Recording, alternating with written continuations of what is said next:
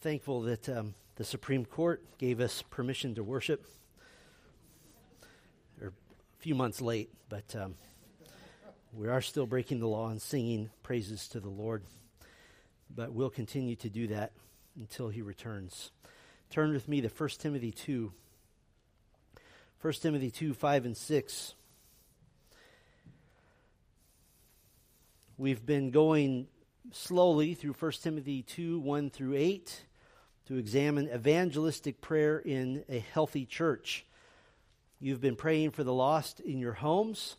I've gotten reports from some of you that you're already hearing of the salvation of some of the people on your list. I know we preach not to worry about results, but the Lord seems to be saving those we're praying for, and we're thankful for that. You've been putting many names on our prayer board, which is now multiplied into 2 prayer boards in the back. I want to encourage you, great way to deal with that is take a picture of it, and then you can pray for all of those names. We'll leave those up for a couple of months after this series so you can continue praying for them. You've also been praying for the lost in your small groups. And our student ministries, we're focused there on evangelistic prayer as well. We've been talking about some of the reasons for evangelistic prayer as we walk through this text. The first reason we looked at was that it helps us to help ourselves, that we may lead a quiet and peaceful life, godly and dignified in every way. We also said that we engage in evangelistic prayer to please God, that this is good and it is pleasing in the sight of God our Savior, who desires all people to be saved and come to the knowledge of the truth. Today I'd like to talk to you about praying evangelistic prayers for another reason, and that is to trust the gospel. To trust the gospel. To trust the efficacy and the power of the message itself. The topic we've been dealing with over the past weeks, evangelistic prayer, by its very theological nature, is steeped in the sovereignty of God. You can't get away from that. The sovereignty of God over salvation. And for that reason, I know this becomes very emotional for some of you. I understand that because you're faced with the real possibility that everything you've been taught about human free will for all of your life is actually not based in Scripture, but simply in theological tradition. And I know that's difficult. And I know that feels hard to have those beliefs that have been fed to us ripped out. But it's ripped out by Scripture and by the truth. And so could I urge you, listen and let Scripture speak for itself? James 1, verse 19 says, "Know this, my beloved brothers, let every person be quick to hear, slow to speak, and slow to anger. For the anger of man does not produce the righteousness of God." What is the context of those 2 verses? The context is preaching. "Therefore, put away all filthiness and rampant wickedness, and receive with meekness the implanted word." That's the context. And so could I encourage you, if during this series you are wrestling with the sovereignty of God versus human free will, keep wrestling, but keep listening. And let Scripture do its work. Because it is, in fact, a belief in total human free will that led to one of the most destructive and dangerous practices in all of church history, what we now know as the altar call.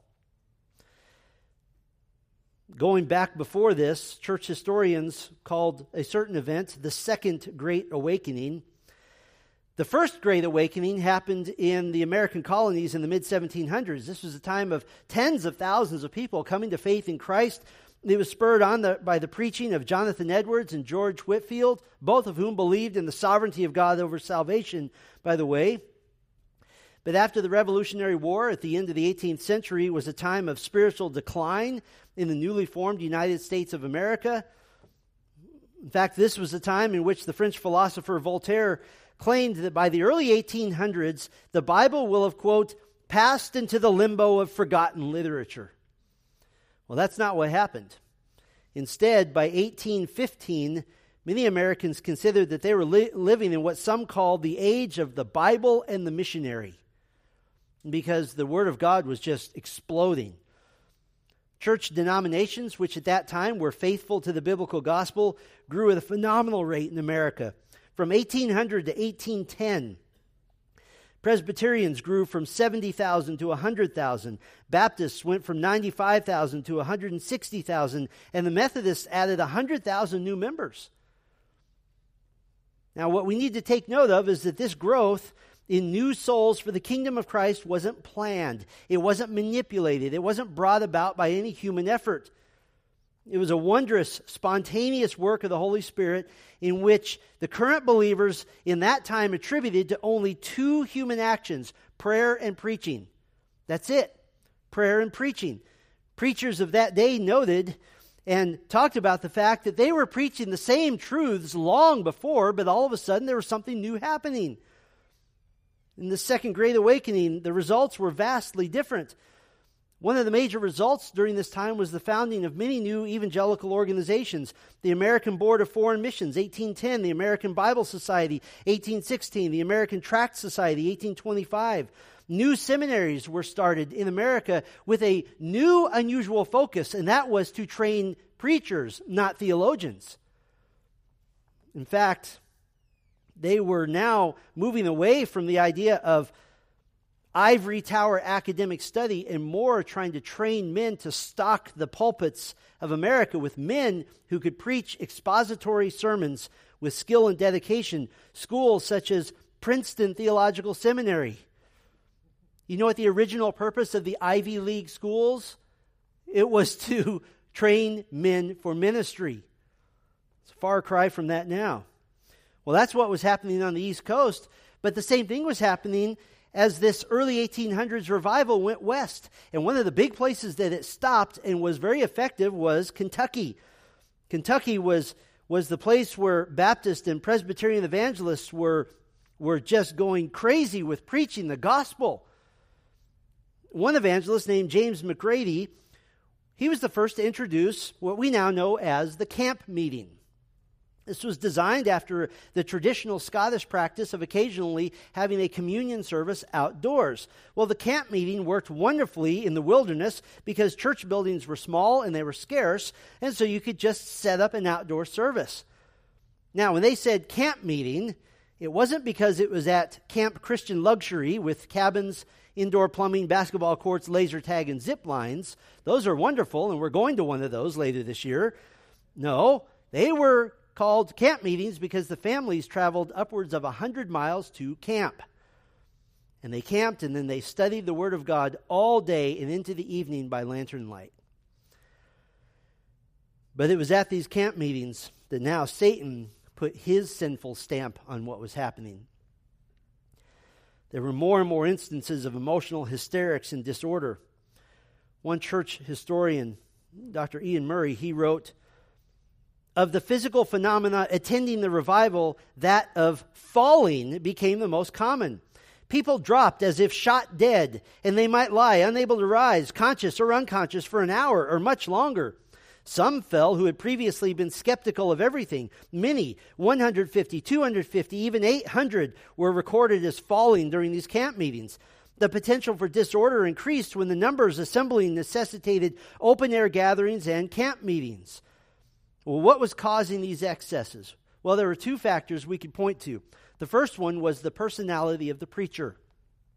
Preachers began using their emotion and their personality to stir up a crowd. And the second factor was biblical ignorance, that they used the fact that the people listening didn't know their Bibles, and they used it against them. And what many of these preachers discovered was that they could produce so-called results by means of engaging in emotional manipulation to produce these so-called revivals rather than simply preaching the message of the gospel and trusting the Spirit of God to do His mighty work. Now, when the Methodists came into prominence, because they took this and they ran with it. They focused very intently on this. Why? Because theologically they believed in human free will in salvation. And so they said, wow, we can pair our techniques with man's free will and we could save everybody. And the result was that their evangelists began to purposefully harness emotion and the dynamic of large gatherings to manipulate people to an immediate response. And the method was very simple. You would sing sometimes for hours at a time, followed by a highly emotionally charged message that could go on for 2 or 3 hours until there was a psychological breakdown. And then an emotional appeal was then given to perform some sort of physical act. such as standing up or going forward or spontaneously falling to the ground. And the social psychology of that dynamic was such that if it happened to one, it started happening to another, and then to another, and to another. The key was repeating this for many days in a row, day after day after day, and the result was that in the last day or two, they saw the biggest so-called results. Because now the sermon was, this is your final hour. This is the final time you may come to Christ. If you say no today, you may never have a chance again. And while there is a grain of truth to that, the appeal was, show by your physical actions that God has saved you. Show by standing, by coming forward, by falling down. By the way, at the very same time, Methodists were the biggest critics of Calvinism, wrongly accusing Calvinists of not caring for the lost or not engaging in evangelism, even though it was the preaching of Calvinists that led to the first Great Awakening. The act of spontaneously falling to the ground in these camp meetings, it was refined. They made it more focused. Now they provided an altar. And they put these altars at the front to demonstrate that you were having a genuine spiritual experience. And this became what we now label the altar call. Well, right about then, a guy by the name of Charles Finney would take this to a whole new level.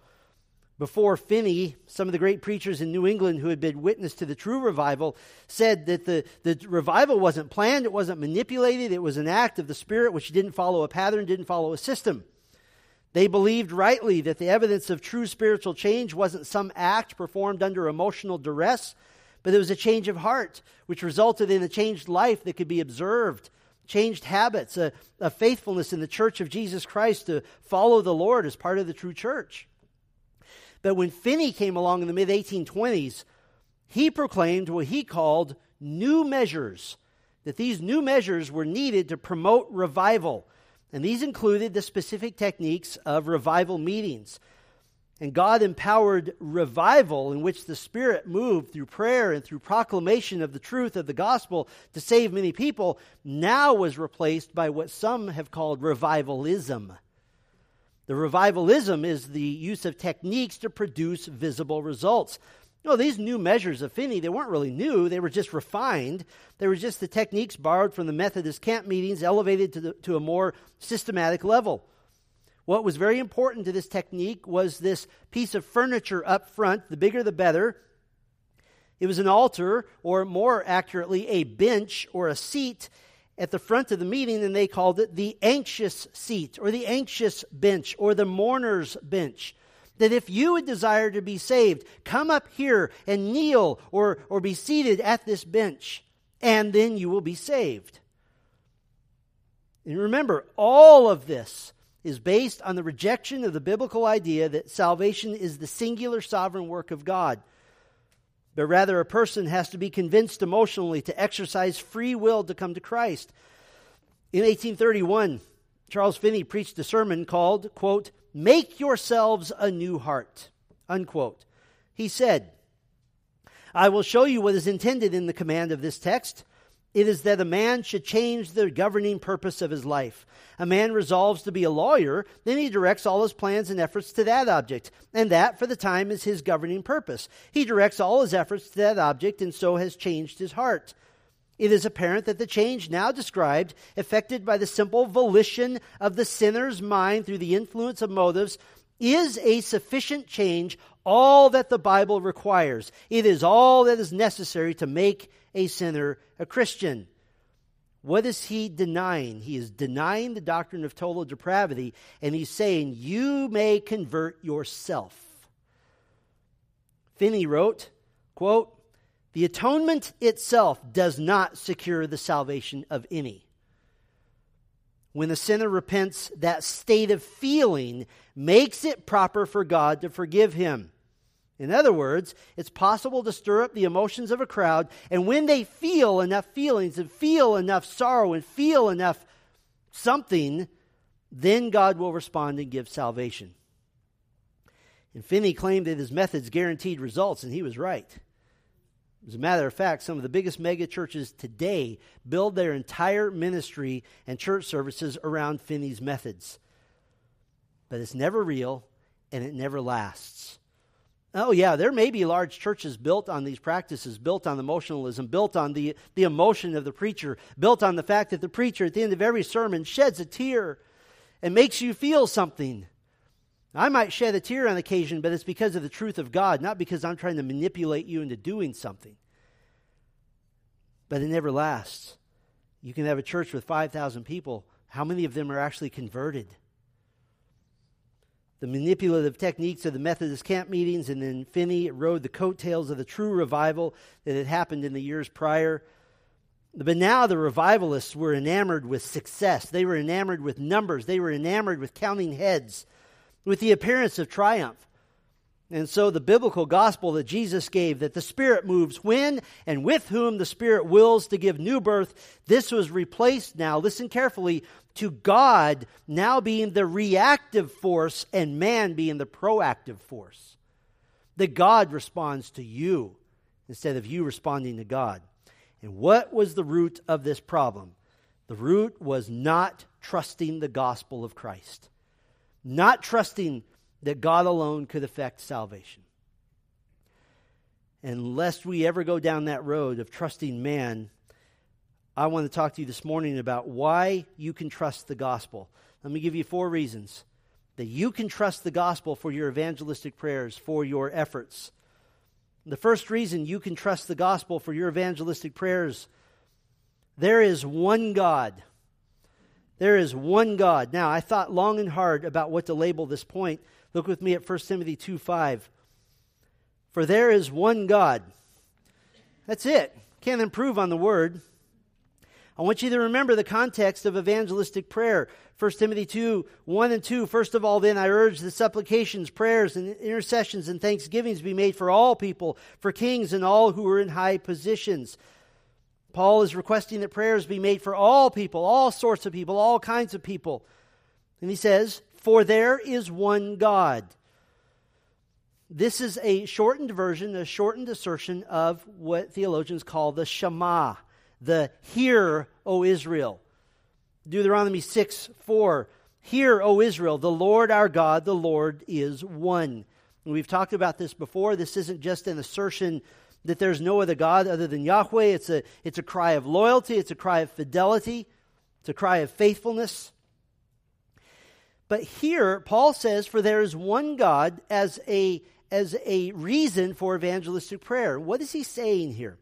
What he's saying is if there is one God, then there's only one way of salvation from sin. And if there's only one way of salvation from sin, then all people may have equal access.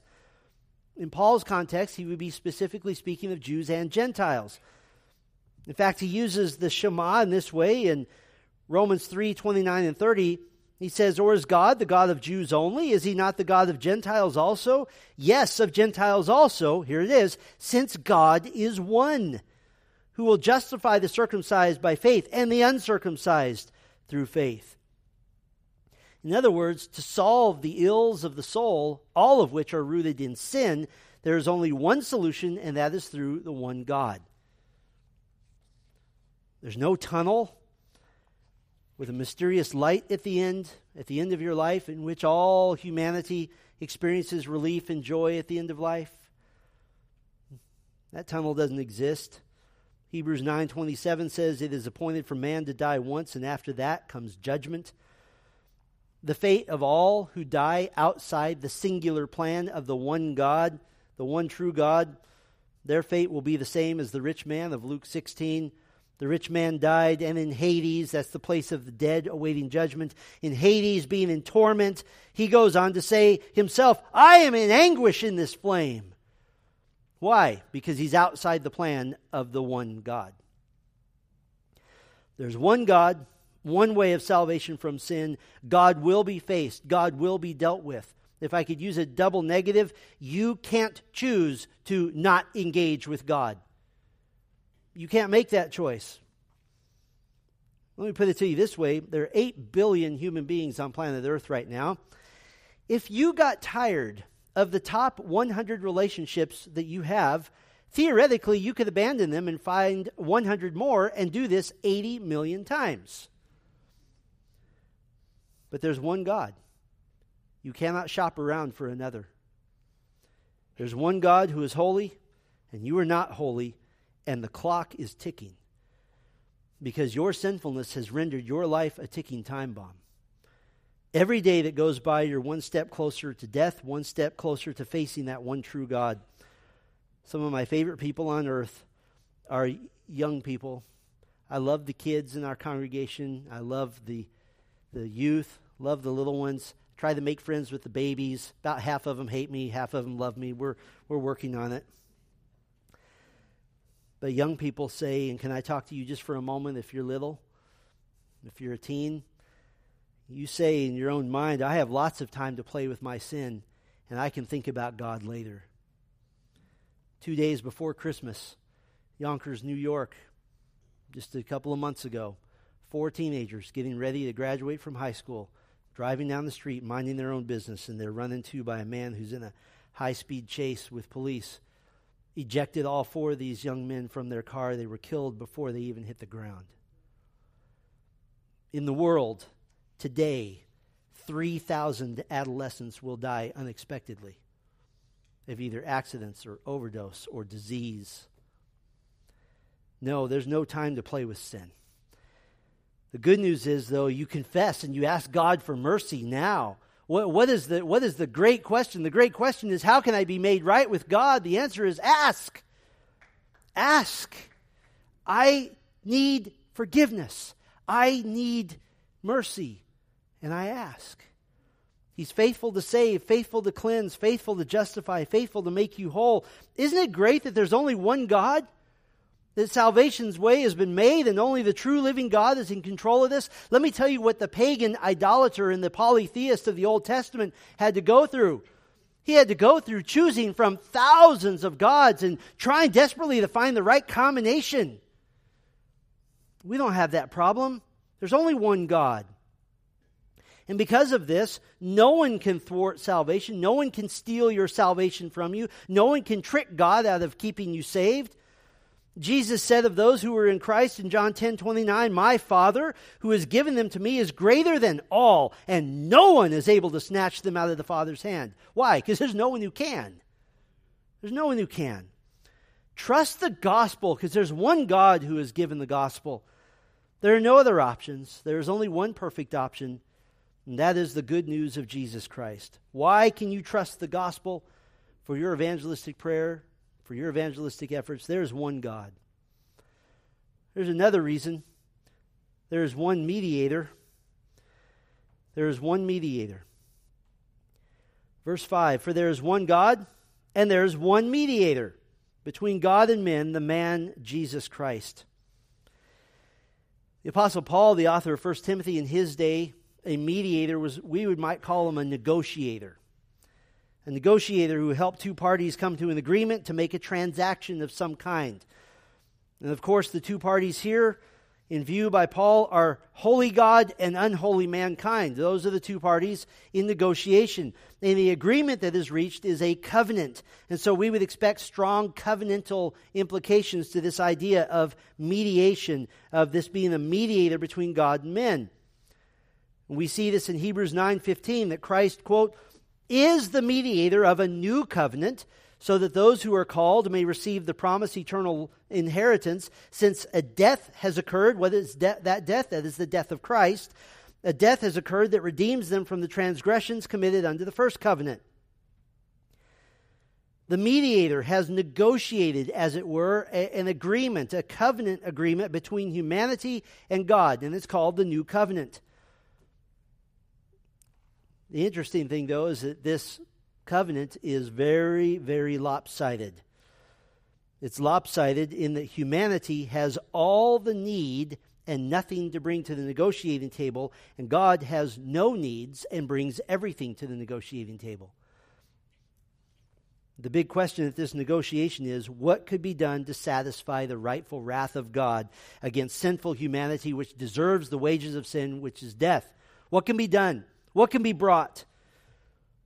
When Christ the mediator came to the negotiating table, what did he bring on my behalf? What did he bring on your behalf?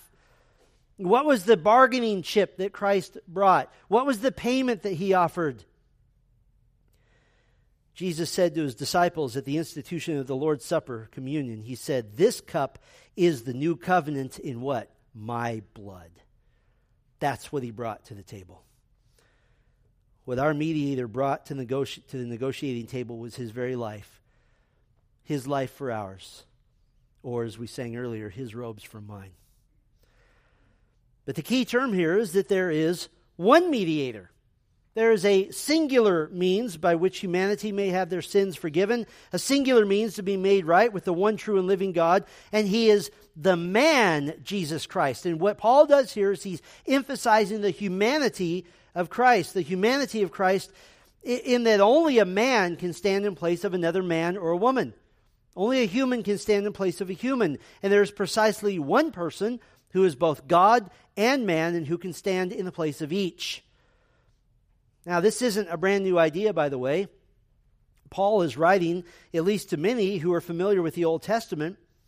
He's writing to Greek-speaking and Greek-reading people, and the Jews among them would be familiar with the Septuagint. The Septuagint was the Greek translation of the Old Testament.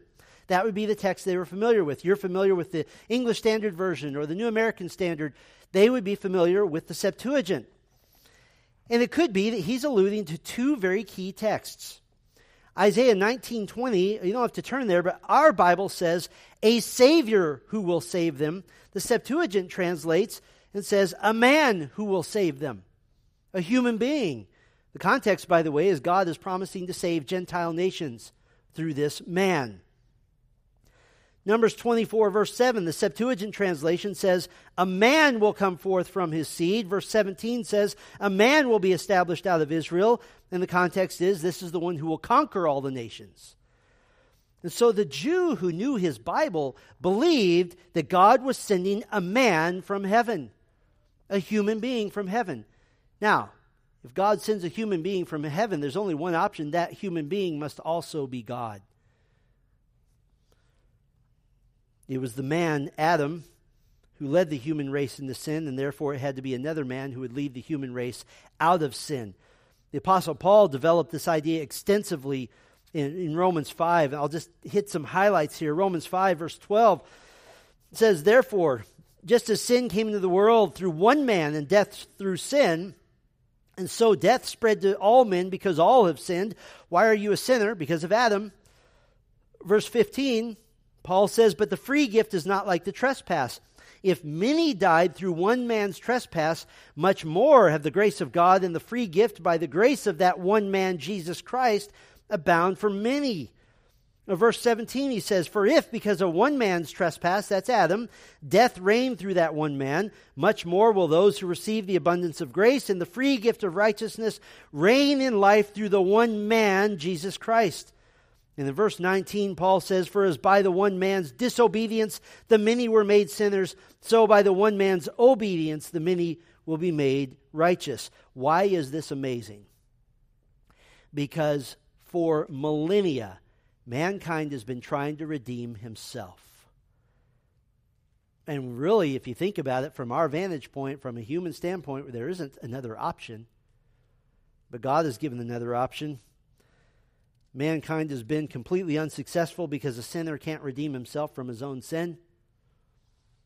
But God the Father sent a Redeemer who is sinless and perfect and whose life was then offered in exchange for ours, one man for another. Jesus himself claimed to be the one mediator. In fact, I just want to hammer this home. Turn with me to John chapter 10. In John chapter 10, Jesus gives some metaphors to describe himself, some word pictures. Verse 3, he says he's the gatekeeper of the sheepfold. That's a word picture. In verse 11, he says he's the good shepherd who lays down his life for his sheep. But I want to focus in for a moment on verse 7. Because he gives a metaphor, a word picture, which clearly claims exclusivity, that he's the only one. Verse 7. John chapter 10, "So Jesus again said to them, 'Truly, truly, I say to you, I am the door of the sheep.'" I am the door of the sheep. Verse 8, "All who came before me are thieves and robbers, but the sheep did not listen to them." What does that mean? The thieves and robbers are those who might present another way, but the true sheep, the elect, those that God has chosen, they don't listen to those. They only listen to one. They only go through the one door.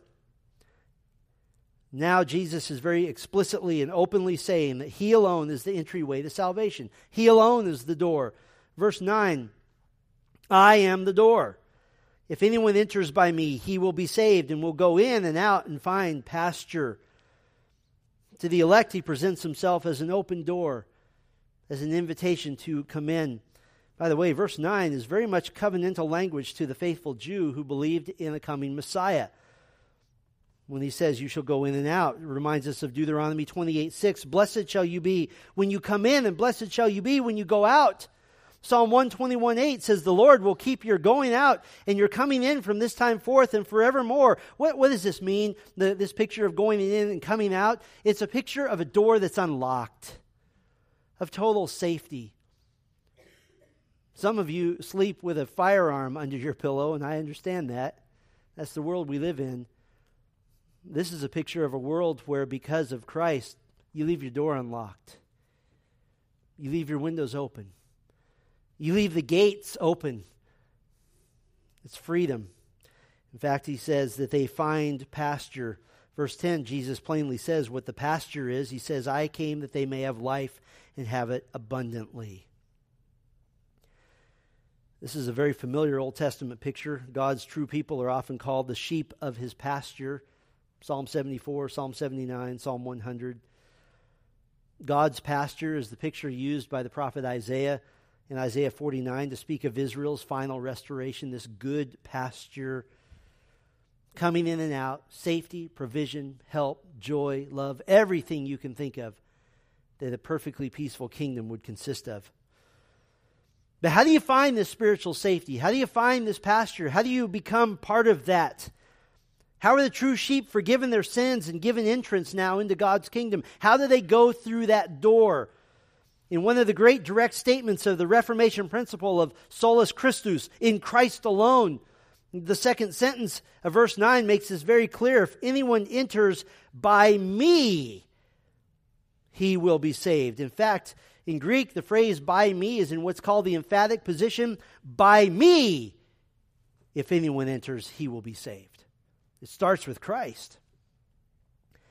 You're familiar with this, very familiar to us. Jesus said even more directly in John 14:6, I am the way, I am the truth, and I am the life. No one comes to the Father except through me. Paul said in 1 Corinthians 3:11, no one can lay a foundation other than that which is laid, which is Jesus Christ. In our text this morning, of course, there is one mediator between God and men, the man, Christ Jesus. Or as Jesus just said, I am the door. Now, why is this cause for you to trust the gospel for your evangelistic prayers and efforts? Let me illustrate with a little tidbit from history.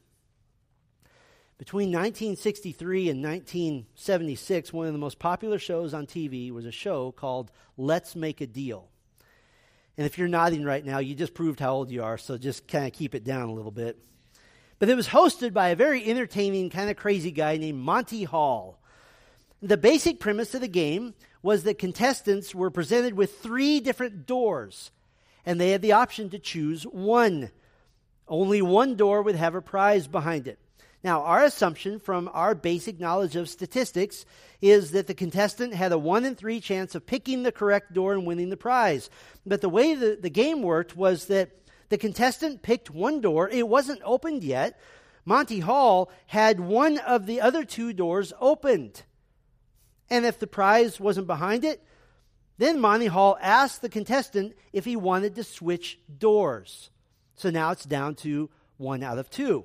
Now, our assumption is that there's still now an even chance. Oh, now I've got a 50-50 chance that I'm going to choose the right door. You know what they found?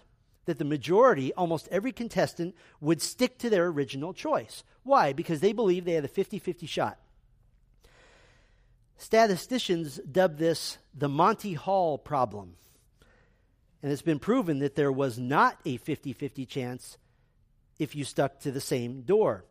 There was actually a 66% chance that if you switched doors, then you'd win the prize. There was only a 33% chance that if you kept the same door, you would win the prize. I don't know how that works. Statisticians tell me that it does. But you know who else knew this? The creators of the game show. Because they didn't want to give away a lot of stuff. They also knew that everyone instinctively believed that there would be a 50-50 chance of the two doors remaining. And even if the occasional contestant won, he won something like a new car or a vacation. Wasn't a big deal. It's all in good fun. Sometimes people won. Sometimes they lost. Most of the time they lost because statistics were against the contestants. Here's a statistic for you. Try to choose any other door for salvation other than Jesus Christ, the door, and you have a 100% chance of losing. Here's a statistic for you. The door of Jesus Christ leads to salvation from sin and eternal life 100% of the time. Every single time. You will not cheat God. You will not beat the odds. You will not be the first human being to find a different door. You will not somehow be the first sinner to talk your way into heaven. You will die and you will face judgment unless you go through the door. So trust the gospel, because there's one mediator. Turn back with me to 1 Timothy 2. Why can you trust the gospel? For your evangelistic prayers and your efforts, there is one God, there is one mediator. Here's another reason: there is one payment. There is one payment. 1 Timothy 2, verse 6. The man Jesus Christ, who gave himself as a ransom for all. Now, last week we dealt extensively with the concept of all. That in this context, all is speaking of all who will come to faith in Christ. All doesn't mean that God will save every human being. It doesn't mean that God tried to save everyone, but he couldn't. It means that all that Christ died for will be saved. Later in John chapter 10, we were there a moment ago, Jesus offers the gift of his own life. This is his gift. He said in John 10:17, "For this reason the Father loves me, because I lay down my life, that I may take it up again." And he says, "No one takes it from me, but I lay it down of my own accord." Jesus didn't just give something that he had, he gave himself. And he says here, the man Christ Jesus, who gave himself as a ransom. What is a ransom? There's two major ideas involved with a ransom. The first one is a payment is being made for something that is owed. There's a payment being made. There's money owed. There's a debt owed, so to speak, and that payment is made. But the second idea behind ransom is the result of that payment being made is that now deliverance is effected. Somebody is escaping from something terrible. There's a deliverance from bondage. And so this ransom must be paid. I think there is a huge misconception in the evangelical church, especially in America, that somehow the ransom was paid to Satan. Your sin wasn't a debt to Satan. No, that ransom was owed to God. God is the one who holds the note to your sin. God is the one that you offended. God is the one that must be paid. God is the one who holds the rights to your life. You're rightly condemned, as Romans 3 says. Romans 3 says you were unrighteous, you were worthless, you were not good. Your mouth was full of curses and deceit and venom. You are one who causes ruin and misery and who does not fear God. But payment is offered by the one man who can cover that incredible eternal debt. Jesus himself, he said, "This is why I came." This was the ultimate reason for his ministry. Mark 10:45 says, "For even the Son of Man came not to be served, but to serve and to give his life as a" what? "A ransom for many." If somebody asks you in a very, very short form, can you boil down why did Jesus have to die? Jesus died for God. Jesus died to pay God, to give his life as a ransom for many. By the way, this is important because the death of Christ was a voluntary act of self-sacrifice. It was intentional. It was out of obedience. There's no coercion. Christ wasn't tricked into giving his life. He didn't get to the trial that he endured and say, "Wait a minute, this isn't how this was supposed to end."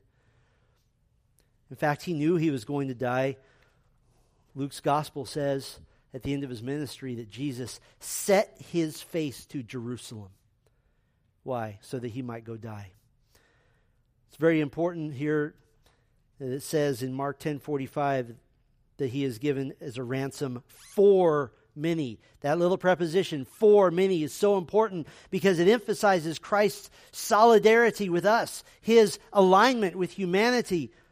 Can I put it this way? For many, it emphasizes the insteadness of Christ's death for you. That he receives the judgment of God instead of you. He received the judgment of God for you. One payment. And how do we know that payment was sufficient? How do we know the check cleared, as it were? Because Christ was raised from the dead. And he lives. Payment made.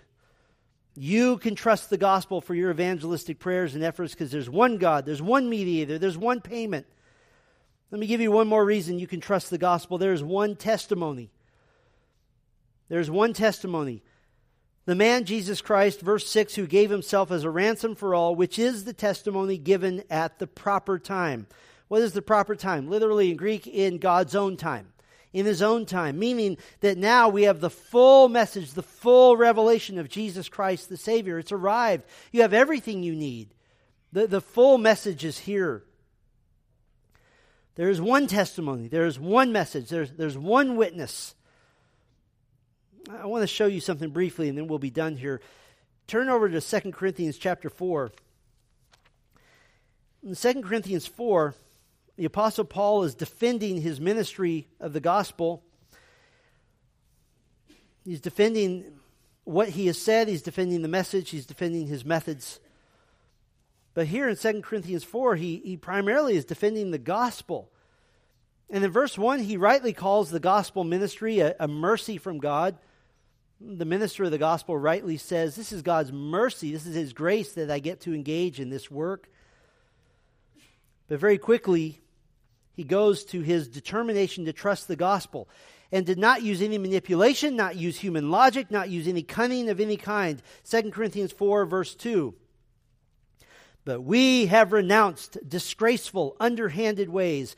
We refuse to practice cunning or to tamper with God's word, but by the open statement of the truth, we would commend ourselves to everyone's conscience in the sight of God. The open statement of the truth. He simply proclaims Christ. He gives the truth. And what about those who won't believe? Shouldn't we keep badgering them? Shouldn't we keep hounding them? Shouldn't we keep pushing? Shouldn't we keep prodding them? Shouldn't we intellectually get them in some sort of hold? And shouldn't we pin them down? Because can't we coerce? Can't we convince with our own emotional appeal? No. Verse 3. And even if our gospel is veiled, it is veiled to those who are perishing. In other words, if the hearer does not come to faith, the gospel was veiled to them because they're perishing in their sin anyway. Why is this? Verse 4. In their case, the God of this world has blinded the minds of the unbelievers to keep them from seeing the light of the gospel of the glory of Christ, who is the image of God. And in very simple terms, he reminds the reader what the one true testimony is. In verse 5, for what we proclaim is not ourselves, but Jesus Christ as Lord. That's it. Boy, that's a far cry from Charles Finney preaching, make yourself a new heart, isn't it? Trust the gospel. You pray the gospel. You proclaim the gospel. But you can't know someone's heart. You can't forcefully argue somebody into the kingdom. No person will ever stand before God and say, I was going to hell, but this person put me in a chokehold and said, you're going to come to Christ because of my incredible logic. No, every person will stand before God and say, I came to Christ because, as John 3 says, the Spirit moved and I was born again. When someone rejects the gospel, don't get mad. Just pray. Ask the Lord to do his work.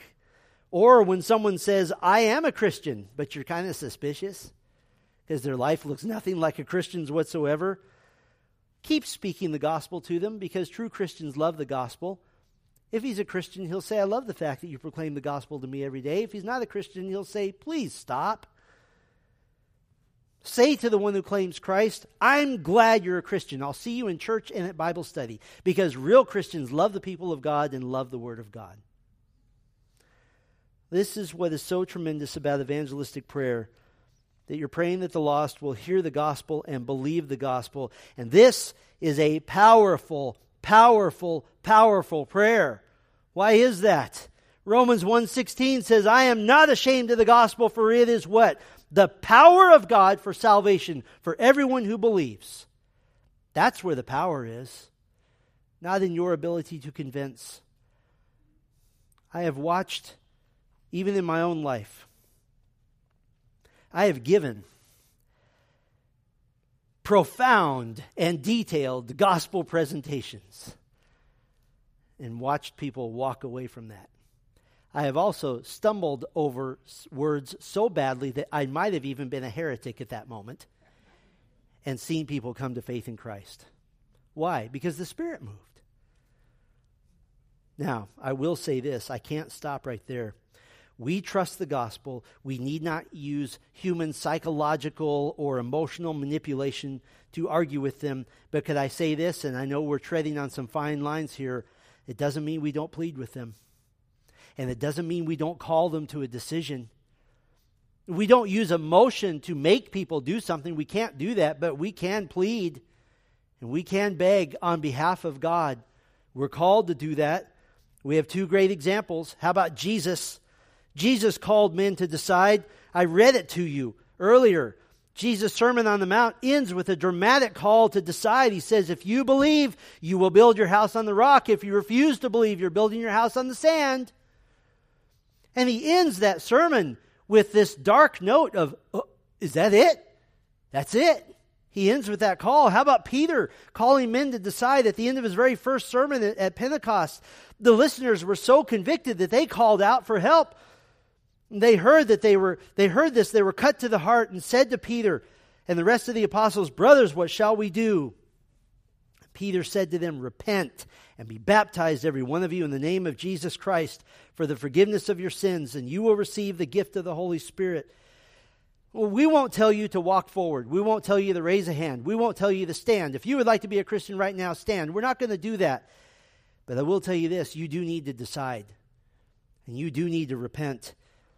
The Holy Spirit alone will enable you to do so. But it is an act of the will empowered by God. By the way, even if we did have an altar call and we said, come forward and be saved, if you truly believed, you were saved before you got up. So it's kind of a wasted trip, to be honest with you. The great prince of preachers, Charles Spurgeon, was 15 years old. And here's how he described his own life. He said, quote, I was upon the brink of hell. I mean, in my own feeling, I was unhappy, I was desponding, I was despair, I dreamed of hell. My life was full of sorrow and wretchedness, believing that I was lost. He was seeking, he was searching. He didn't know how to be saved. He was trying to walk to his family's church in January of 1850.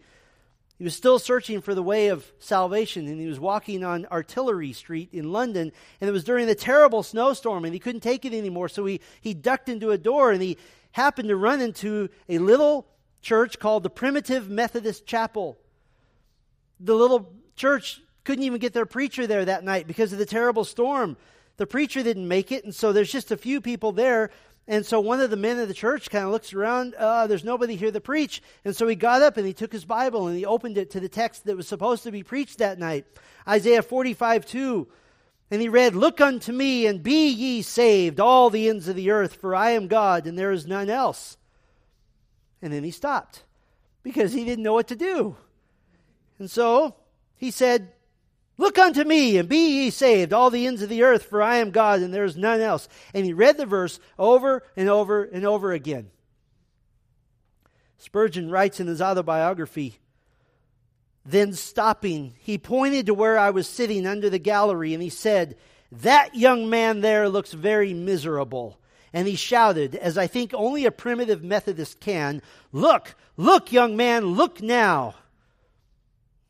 Then I had this vision, not a vision to my eyes, but to my heart. I saw what a Savior Christ was. Now I can never tell you how it was, but I no sooner saw whom I was to believe that I also understood what it was to believe, and I did believe in that one moment. Spurgeon was saved because one guy stood up and read a Bible verse. You know what that's called? That's called the gospel is the power of God unto salvation for all who would believe. Spurgeon wrote, and as the snow fell on my road home from the little house of prayer, I thought every snowflake talked with me and told of the pardon I had found, for I was white as the driven snow. Trust the gospel.